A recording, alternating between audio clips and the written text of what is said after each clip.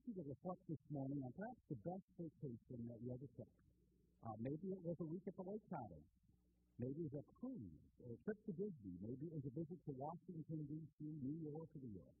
Wherever that destination was, what made that vacation so memorable? Was it simply just having time away from work or school? Or not having to make your bed or cook or clean the room for a week? Or was it simply just the great food and the sightseeing experiences you went? But whatever made that vacation so memorable and special, ultimately is about you. And vacations by their very nature are about me, myself, and I.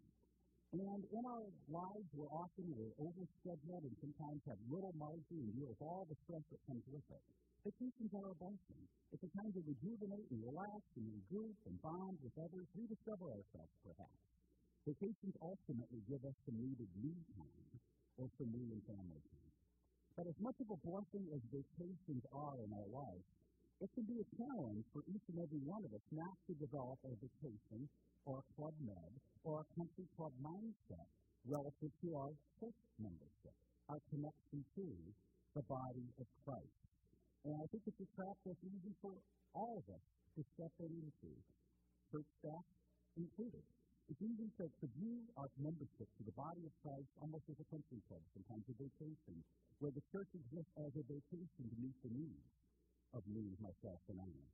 Now, today, as we continue in our 3-week stewardship sermon series titled I Am a Church Member, based on Tom Rainer's book by that same title, today we're going to be exploring the concept and the challenge of treasuring our church membership as a gift to cherish and support, and not as a club or a vacation perk with certain rights and privileges that go with it.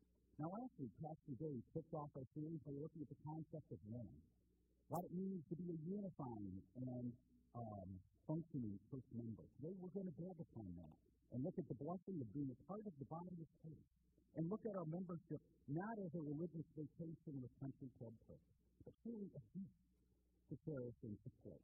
Now, in his book, I Am a Church Member, Tom Rainer in chapter 6, and that's the chapter we're going to focus a lot on today, basically says there's two competing views out there as members of the church that we have to tussle with and wrestle with.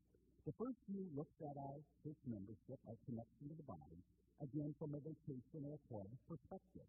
And the second view looks at it as a gift to treasure and support. Let's first look at very briefly that first view, our church membership from a country club or vacation perspective. When we look at it through such a lens, it's easy to look at our membership in terms of dues. Many of us belong to clubs or organizations where we pay dues. Perhaps a neighborhood homeowners association or a condo association, we pay fees.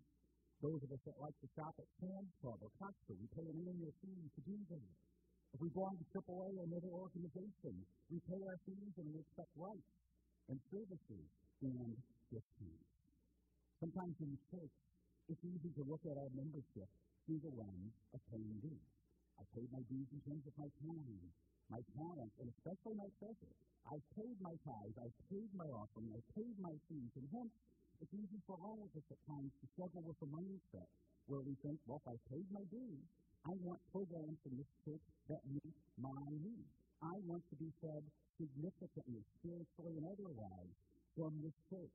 Because I pay my dues and my fees, I want the church to operate in such a way to make decisions in such a fashion, to build or not to build, to play this kind of music or that kind of music, to change or not to change that reflects my needs and my priorities and my preferences. That's very human. It's easy and tempting to fall in to such a thought pattern. Again, the idea goes, if I paid my dues of time, I served on many committees and task force way back. Well, I've made my tithe for many years. Now it's time for someone else to step in the gap and be their share. And if there's an area of concern, an area of challenge, the idea can become, it's time for someone else to step up. I've done my part. Or that's why we have paid church staff to do it. And again, it's a mindset that's easy to fall into, and I find myself being refreshed as a reminder on that as well, as I read Rainer's book myself carefully for a second time recently. So, membership is part of this first view as a vacation or a country club trip. It's about being served rather than serving. It's more about us than others. It views the church as a vacation club for spiritual needs rather than a ministry and a gift and an outreach to the lost. So it's this first way of viewing our church membership is through this vocational club lens. Then the second way, the second option must be the more biblical view. And Rainer says that the second option views our membership as a gift to treasure and to support. Membership in the church is an opportunity to serve and give, and not a legalistic or self-motivated obligation or desire to do so. It's truly a gift. Now, if it is a gift, it's something that we should treasure, because gifts are important. Gifts are valuable. Gifts are special. And if we see our membership in the church as a gift, I think we're all less likely to view it as trivial or a perk or something that we can easily discard or walk away from if things don't go our way. I think the second view of looking at our membership, our connection to the body as a gift, opens us up more to the spiritual beauty of what the writer of the book of Hebrews says. In Hebrews chapter 10, beginning of verse 24, and he writes, "And let us consider how we may spur one another on toward love and good deeds, not giving up meeting together as some are in the habit of doing, but encouraging one another, and all the more as you see the day approaching." And today I'd like to look at three keys as we sort of unpack this second, this biblical view of our church membership, our church as a gift, to treasure, and to support. And the first key looks at this concept of our membership as a gift through the angle of the Sabbath. Now, Sunday, the Lord's Day, I read recently an article where it said it used to be something considered by believers as a holy day each and every week. And now it's easy for us to consider it as a holiday. Sunday used to be so special, but even as practicing believers, we struggle now with competing activities and commitments on Sunday morning. Some of us are of an age, we may remember the old blue laws. Remember those? Certain stores that weren't open on Sunday, or certain activities or things that weren't allowed to be sold until maybe after 12 noon, 3 p.m., out of respect and primacy for Sunday morning worship. Well, we live in a different age now, and Sunday is treated, even by many of us as professing believers, at times as just another day, where Sunday morning worship and gathering together as brothers and sisters in Christ used to be a priority, indispensable gathering of key relationships. Now it is sin, competing with so many other commitments in life, rather than always being an integral part of our weekly walk with Jesus. Now, in his book, Set Apart, Calling the Worldly Church to Godly Life, author R. Kent Hughes lists 5 challenging trends that he thinks that local church bodies are wrestling with here in the early part of the 21st century that fits in with this concept of Sabbath and struggling to look at our membership together as a gift. And I think these 5 trends are interrelated. And the first trend he cites is a phenomenon known as hitchhiker Christianity.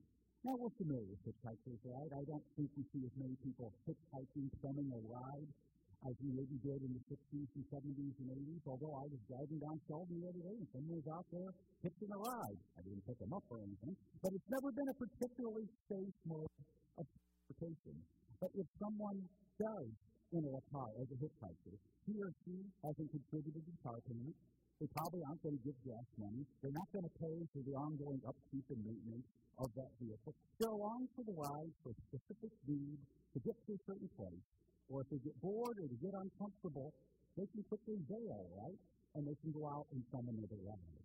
It's been said that one of the challenges today in 21st century Christianity and our faith walk individually and as a body is sometimes it's easy to give a very low commitment. It's very easy to look at our priority of worship and prayer and Bible study and service and almost look at it from a hitchhiker's point of view. That will go along for the ride for a bit, but if it gets uncomfortable or we just need to make a change, we're maybe not that fully invested. Some food for thought. A second trend that's related is an increasing consumer mentality that enters in and challenges that local church bodies. Now, I don't know about you, but I love a good food buffet. A quality restaurant food buffet. I can go nuts. But the challenge there is, seriously, if we do our walk with the Lord, our commitment to a body from the buffet line concept, it can pose a serious concern. More and more, I think we hear amongst us, and we struggle with sometimes. Well, we know someone, or maybe we've wrestled with, well, I will go to this church to get fed by this type of preacher or this style of preaching. But I want my kids or grandkids to go to another church because their church programs will better meet and feed our needs. And I may go some other place for Bible study or service or fellowship. When it's taken to an extreme, it can have an effect on our individual faith walk with Jesus. It can certainly affect the work together of us as a body. And again, if taken to an extreme, our mantra can really become, in terms of our own faith walk with Jesus, our walk together with brothers and sisters and brothers. What's in it for me? And we treat it like a buffet food. Now, I was talking with a member about this Wednesday night. He brought it up with me. He was talking to me about I am a church member. And he said it reminds me of a joke. And so I thought it was good, and I think it fits. There was a man who was shipwrecked on an island for 10 years. He had about given up hope of ever being rescued. But each day he would send up a flare or build a fire in hopes that some passing-by ship would see that signal. One day, after 10 years, the ship noticed. It came up to the shore. The captain ran onto the beach. The stranded castaway ran out and hugged him and said, Captain, thank you for saving me. And he said, You're welcome. He said, Where's everybody else in you? He said, I've known you when you've been here for 10 years. And he said, Why do you have 3 huts on the island? He said, Well, one hut's my home I live in. A second hut is my church. And the captain goes, What about the third hut? He said, Oh, that's the church I used to go to. Roger Gassman told me that joke. I simply think if you didn't like it, you didn't laugh as Roger Gassman, and if you did, it's me. That was Roger Gassman. So you could tell maybe I told the joke. The third trend out there that he's talked about is increasing spectator Christianity, using the sports metaphor. That our walk with the Lord, our commitment of our tithes and offerings, our commitment to regular worship and Bible study and fellowship and service, we can take it more from a spectator point of view on the sidelines and not get as engaged as an athlete out on the field with skin in the game as an active participant. And when things maybe don't go our way in the game, or things happen in the rough and tumble of church life, which it will, it's easy as a sideline spectator to more easily drift away or just not be fully committed to our work together. A fourth phenomenon that he cites is what's called drive-through Christianity. Now, my wife Laura will tell you I'm not a big fan of going through the fast food drive-through. If she and I are out and about and we're going to bring fast food home for dinner like McDonald's or Arby's, I'm more likely to pull into the parking space, physically walk into the fast food joint, like to give my money to the cashier, see the food, put it in my bag, walk out, leave the parking space, and drive home. I think it's quicker that way. And I know I'm unusual that way. I'm probably unusual in a lot of respects. But I'm in the minority on that. I see a thumb up. Somebody else agrees with me out there. Okay, thank you, Michael. Because most people love the convenience of the fast food drive-thru, right? By evidence of the long lines at Taco Bell and Tim Hortons. And it's so easy. You don't have to leave your car. They put a stack of food in your lap with little effort. You might have to move an inch for your purse or 2 inches for your wallet. Push down one button to drop the window, and they put the bag of food on your lap. And, for an individual or a couple or a family in our busy, fast-paced life, it's very easy to become reliant on fast food. But if we become too dependent on it, it can take a toll on us personally, health-wise, or weight-wise, and probably even our pocketbook. Similarly speaking, if we take a drive-through kind of approach to our walk with Jesus, our connection to the body, our investment in worship and prayer life and service, and returning the Lord a portion of the blessing that He has first given us to our tithes and offerings, it can create a similar spiritual lasting bad, a fast food kind of effect. And fifth and finally, he mentions this last thing, and it's what he calls worship less of churchless worshipers. There's a growing trend, even among believers, that church life and worship life in particular is possible, and perhaps even better, apart from regular corporate worship, what we're doing here today as brothers and sisters in Christ. It's an increasing notion out there in Christendom of private worship. And again, someone that's studying or someone precluded from coming to regular worship for health or relationship issues, that's obviously exempted. But many of us are developing, and it's easy to fall into more of a personal, private worship season. What I mean by that is this, and it's really a two-edged coin, two-edged blessing. We do have many more means to listen to sermons and the Word of God than we used to, and that can be a good thing. We don't have to be in church as the only source of a sermon. We can listen to preachers from a variety of stripes and churches through podcasts and every meeting, and that can be good. We can listen to our favorite hymns and contemporary Christian songs from a variety of devices and places, and again, that's good. But if it starts to replace the need and the importance of gathering each week to worship and gather with brothers and sisters in Christ and experience what God has prepared for us, that becomes an issue. Because otherwise it's easy to fall into thought patterns such as, I can worship God in the gospel. I can commune with Him at service. I can listen to my favorite preacher's podcast anytime I want. I don't have to leave my home on a cold Sunday morning. I can just listen to my favorite hymns and songs in my PJs. To use the food metaphor again, not to make us overly hungry, but these are meant to be side dishes, spiritual desserts, spiritual appetizers, but not to replace the main entree, the main course of worship. In other words, we're called to a personal faith relationship with Jesus, yes. So it's a personal faith, yes, but a private faith, no. It's a personal faith lived out in context and support of being a part of the body of Christ. Secondly, let's look at, as we unpack this more biblical view of church membership. Church membership as a gift to treasure either ends in the question of the universal church of God versus a local body of believers. Now, some people will argue that they don't need to be a part of a local body or connected because they are a part of the universal church of believers. So maybe 1.5 billion to 2 billion people on planet Earth that confess Jesus Christ as Lord and Savior. And there is a universal church, and we're part of that as believers. But the universal church of Jesus and the local church congregation, that local body, they're not mutually exclusive. The majority of New Testament books were written to or about local churches. I think we're called to be active and connected to a local part of the body. That's, of course, a part of that universal church. And let's look now at the idea of that universal church versus the local body through the metaphoric example of a human being born into the human race in a nuclear family. Now, each and every one of us here today, by virtue of our birth, we are part of the human race, the 8 billion plus people on planet Earth. But just because we're part of the human race doesn't mean we're also not part of a local nuclear family. Where in that local nuclear family, we receive the support and the care and the love and the resources from parents and siblings and spouses and others. So it's not a question of either or. You're a member of the human race or a local nuclear family. It's in both.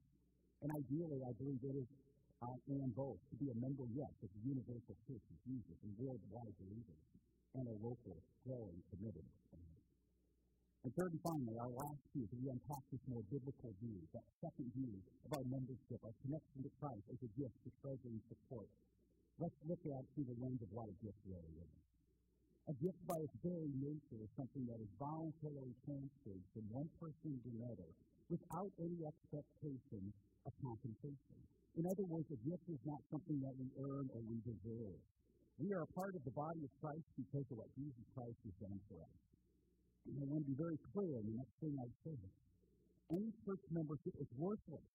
Any church membership is absolutely worthless apart from a saving relationship with Jesus Christ. We're not saved because of our church membership, but we are able to grow in our faith by the power of the Holy Spirit connected with other members as a part of that body. Laura read earlier from one of our readings, St. Paul in Ephesians chapter 2, beginning at verse 8, reminds us that we are saved. For it is by grace you have been saved through faith. And this is not from yourself, it is a gift of God, not by works, so that no one can boast. We are saved by God's grace through faith on account of what Jesus Christ has done for us. It is a free gift. And when we become in a relationship with Jesus, we automatically become connected to His body. And when we receive this gift, we love the giver, we love the Lord, we love His church, we love His body. And the love of Christ compels us to serve.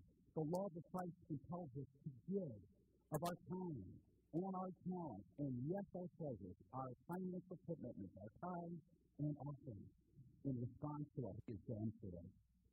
Being a part of the body, the membership is not about perks and rights. It's about experiencing and sharing and spreading that ultimate peace. And I believe the Lord has assembled a body of believers here at St. Michael Lutheran for a time such as this. A blessed congregation as we head into 2020. He's calling us by the power of the Holy Spirit to continue to grow this body so that more may be connected to the living God. We are asking each and every member over the next week to prayerfully consider what it means to be a church member here at St. Michael Lutheran. And to that end, our members about 2 weeks ago should have received in the mail this Thanksgiving card along with a letter. If you need another Thanksgiving card, or you are visiting or a regular visitor and would like such a card, you can get those cards from the ushers following the church service.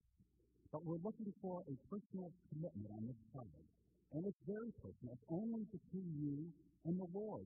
No one else will know what that commitment is. There is no place on this card for your name. Next weekend, at whatever worship service you have the opportunity to be at, you'll have the chance to come up and place this commitment card on the altar and have it prayed over and dedicated, and that commitment sealed to the Lord. And we're looking for 2 areas of commitment this year on our Thanksgiving card. The first is a financial commitment. What for each of us will be our tithes and offering commitment for our shared work together here at St. Michael Lutheran for 2020.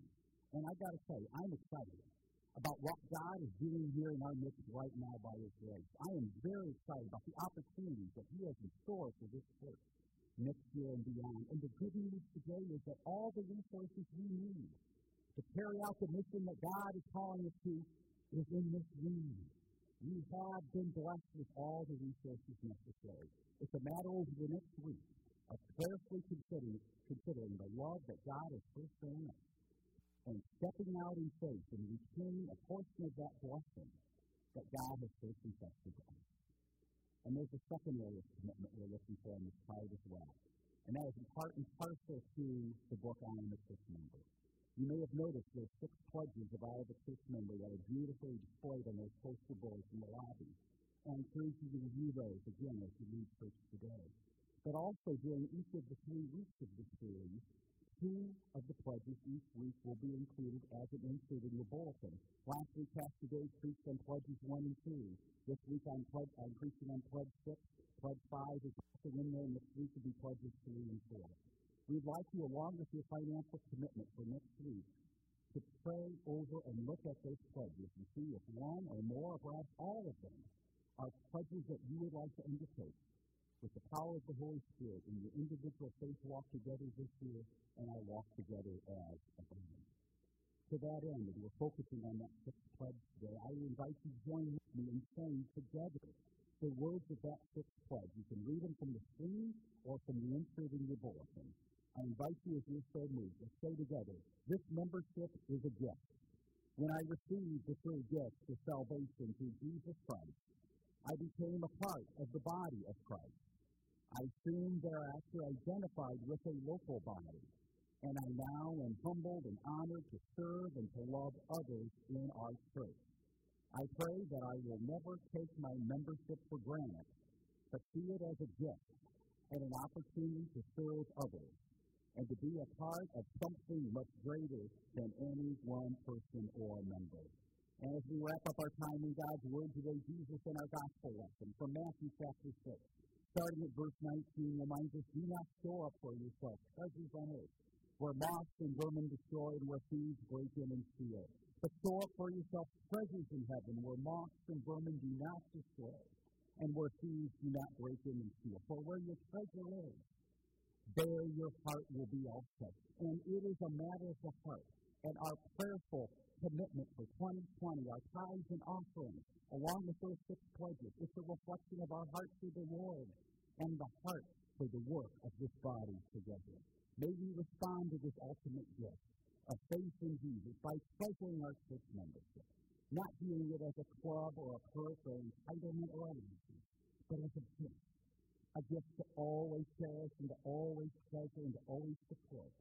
And may more people become connected to the one true living God, through this body and through this gift. In Jesus' name, amen. Let's rise for prayer, please. Lord, on this day, we thank you for calling us to faith in you, and being a part of the body, and in particular the body of Christ here at St. Michael Lutheran Church for a time such as this. Help us to treasure our membership, to view it as a gift, Lord, to value the connection that we have to you, to your fellow brothers and sisters here today, and guide us by your love and your grace as we prayerfully consider our commitment to you through this time for 2020. And Lord, we just ask this all in your precious name today. Amen.